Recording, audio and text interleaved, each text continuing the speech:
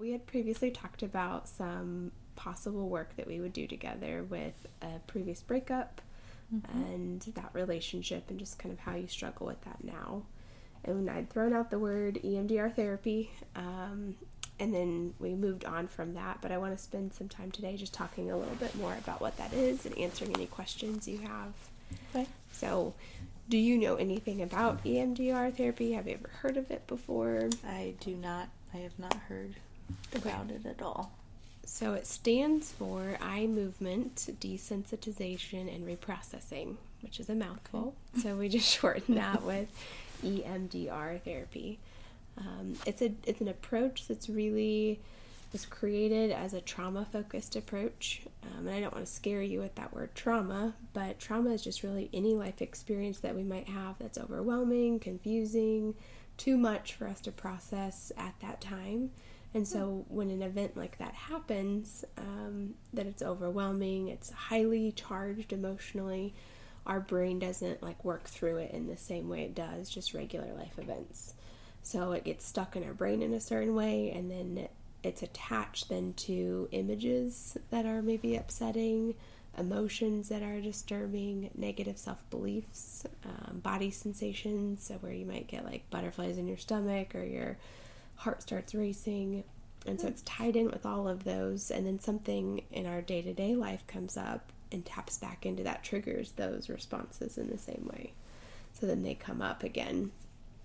I like to use some different metaphors to try to explain it, but one that I typically use is if you were, let's say, going grocery shopping, and you went grocery shopping and you came home, that memory would just get filtered into its filing cabinet in your mind, and you probably wouldn't think about it again unless someone said, hey, what'd you do last Saturday?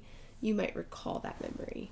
Now, if you went grocery shopping and something traumatic happened, like there was a shooting or a tornado hit or something like that, then that would then become a traumatic memory. It would be stored with, like I said before, an image, negative belief, emotion, body sensation, so that then the next time you needed to go grocery shopping, your body would respond with those same things. You'd have anxiety, your heart would start racing, you might believe, I'm not safe, something bad's going to happen to me, even though it would be fine to go shopping. So what questions come up so far just with that description? Well, I don't think I really have any questions, but I can relate to a lot of those different, just the feelings of anxiety and triggers more than anything that I can relate to. Do you ever notice things trigger up things from that past relationship before? Do you consciously, are you aware of them being triggered now? Or is it I have anxiety and I don't know where that's coming from? Most of the time I realize where it's coming from, especially with relationships. I can definitely pinpoint it with that. Okay. So what we would really be doing with this approach is that's kind of the foundation of the model of where this all comes from, is that idea of how our brain stores it. But what we're doing with this therapy is we're going in and we're identifying what are those past experiences that were traumatic or did not get processed naturally the way they should have. And we go back in and we want to reprocess them, because the way they got stuck associated with those uncomfortable things, we want to go and work back through those so that then they're associated with adaptive thoughts. So instead of showing up, the next time you think about going to the grocery store, you think, I'm not safe, something bad's going to happen, your heart starts racing, you have anxiety. Instead, you think, maybe you don't even think about the last time at the grocery store or, when that traumatic thing happened, or you do think of it, but you think, that was then and I'm safe now. I'm okay. I can handle this. It's going to be all right. And you have more of a neutral response to that. So we want to go back through and kind of take the negative charge away from those past experiences. We can't erase them. We can't change the outcome or the way things played out, but we can change the way they're stored in our minds. And so we'll do that by identifying what are those past experiences, what are the negative beliefs, the emotions, body sensations, and what we call targeting them. So an actual in-session experience of that would be using something we call bilateral stimulation.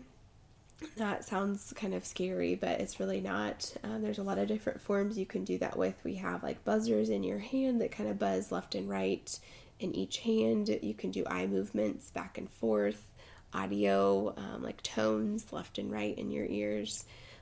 All of that is basically just stimulating the right hemisphere of your brain and then the left hemisphere, back and forth. And the research isn't there to support exactly why that works, but we do have research that supports something about that bilateral stimulation promotes the reprocessing experience and kind of reprocessing at a efficient and effective way.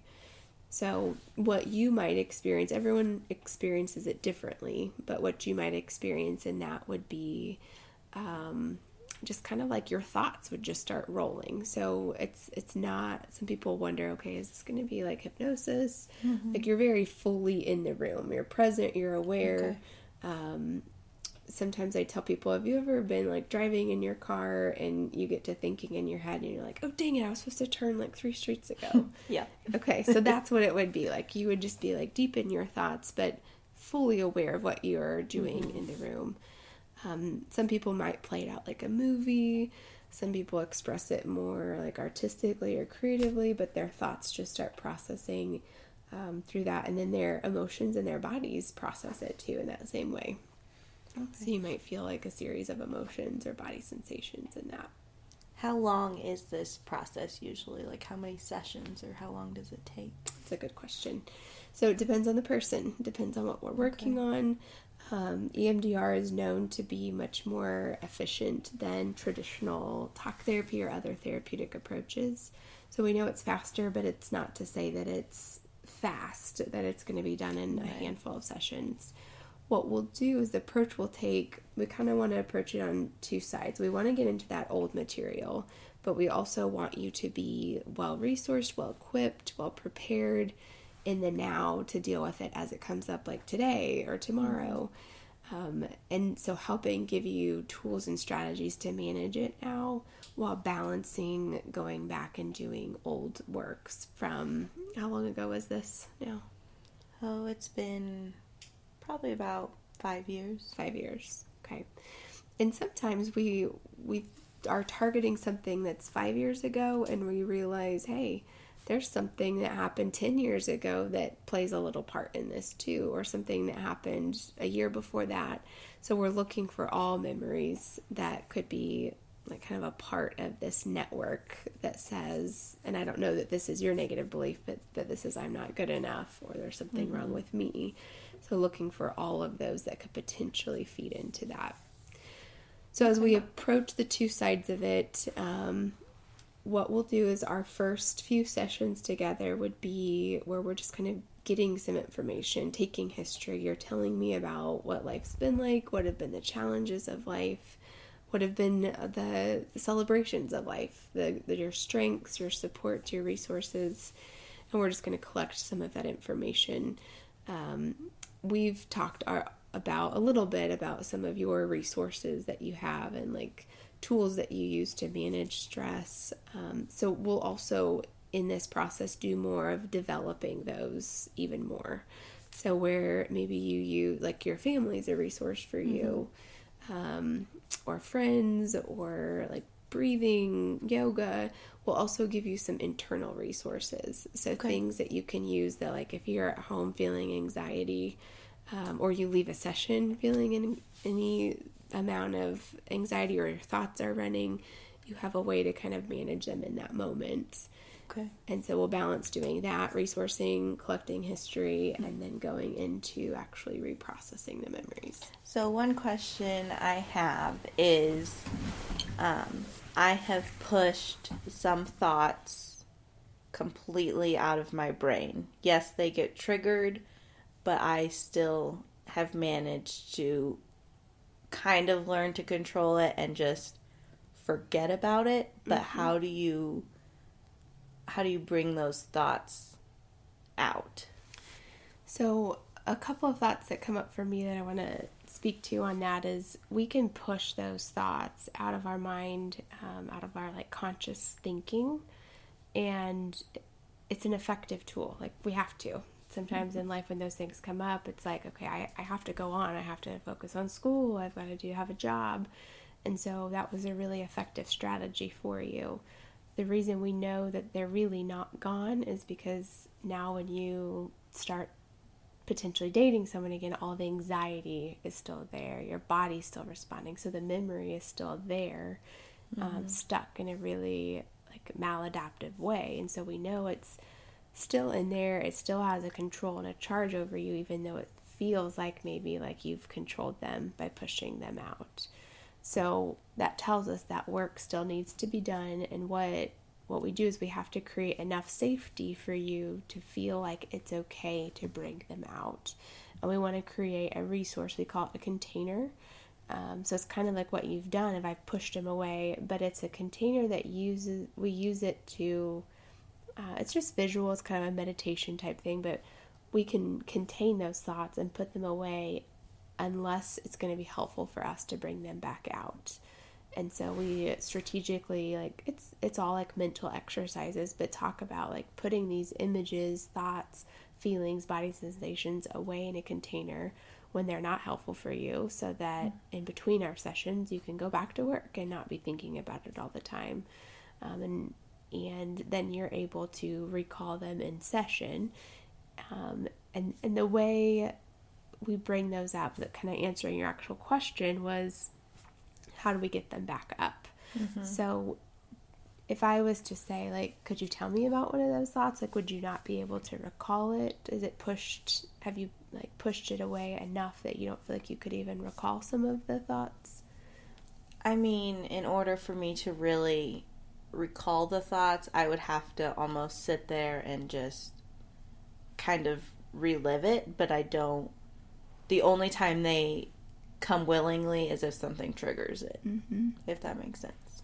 So what we do is once we identify a past experience that we're going to target, and I don't want you to feel like right now, today, you have to think about any of those specifically, so we're still going to talk like in general terms right now. Back to the grocery store example.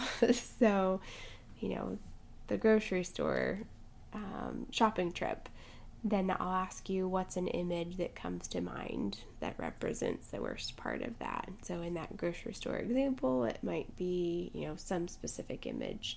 What's the negative belief that feels true about yourself when you think about that? And we go through what we call the assessment, and we ask these questions that identify what each of those pieces are: the belief, the image, the body sensation, the emotion.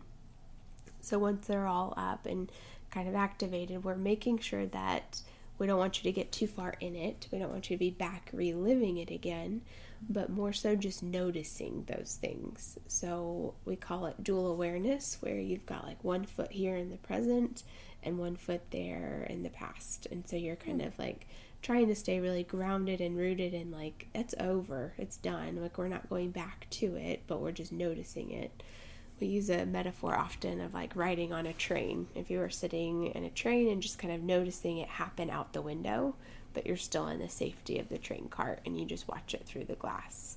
So we use these metaphors and talk about these things as we go to make it safe for you to bring those back up, because it's safe to do it in a therapy session like this with a safe person, knowing that we have some tools that you can use to put it back away, and you have some tools to feel safe when you go outside of this office, but that also it's over. No matter how much we talk about it, you're not going back into it. You're still the same person that you showed up here before we started talking about it. Okay. That makes sense? Okay. Sounds good. So I know it's a lot of information. Yeah. You can find a lot if you want to know more about it. There's a lot of really good material out there. There's some not good material too. So I can give you reading material if you're interested, direct you to some sites to look at, or you can just come experience it and ask questions as we go. Yeah, I would love to give it a shot and ask questions and learn more about it. Okay. All right. That sounds like a plan.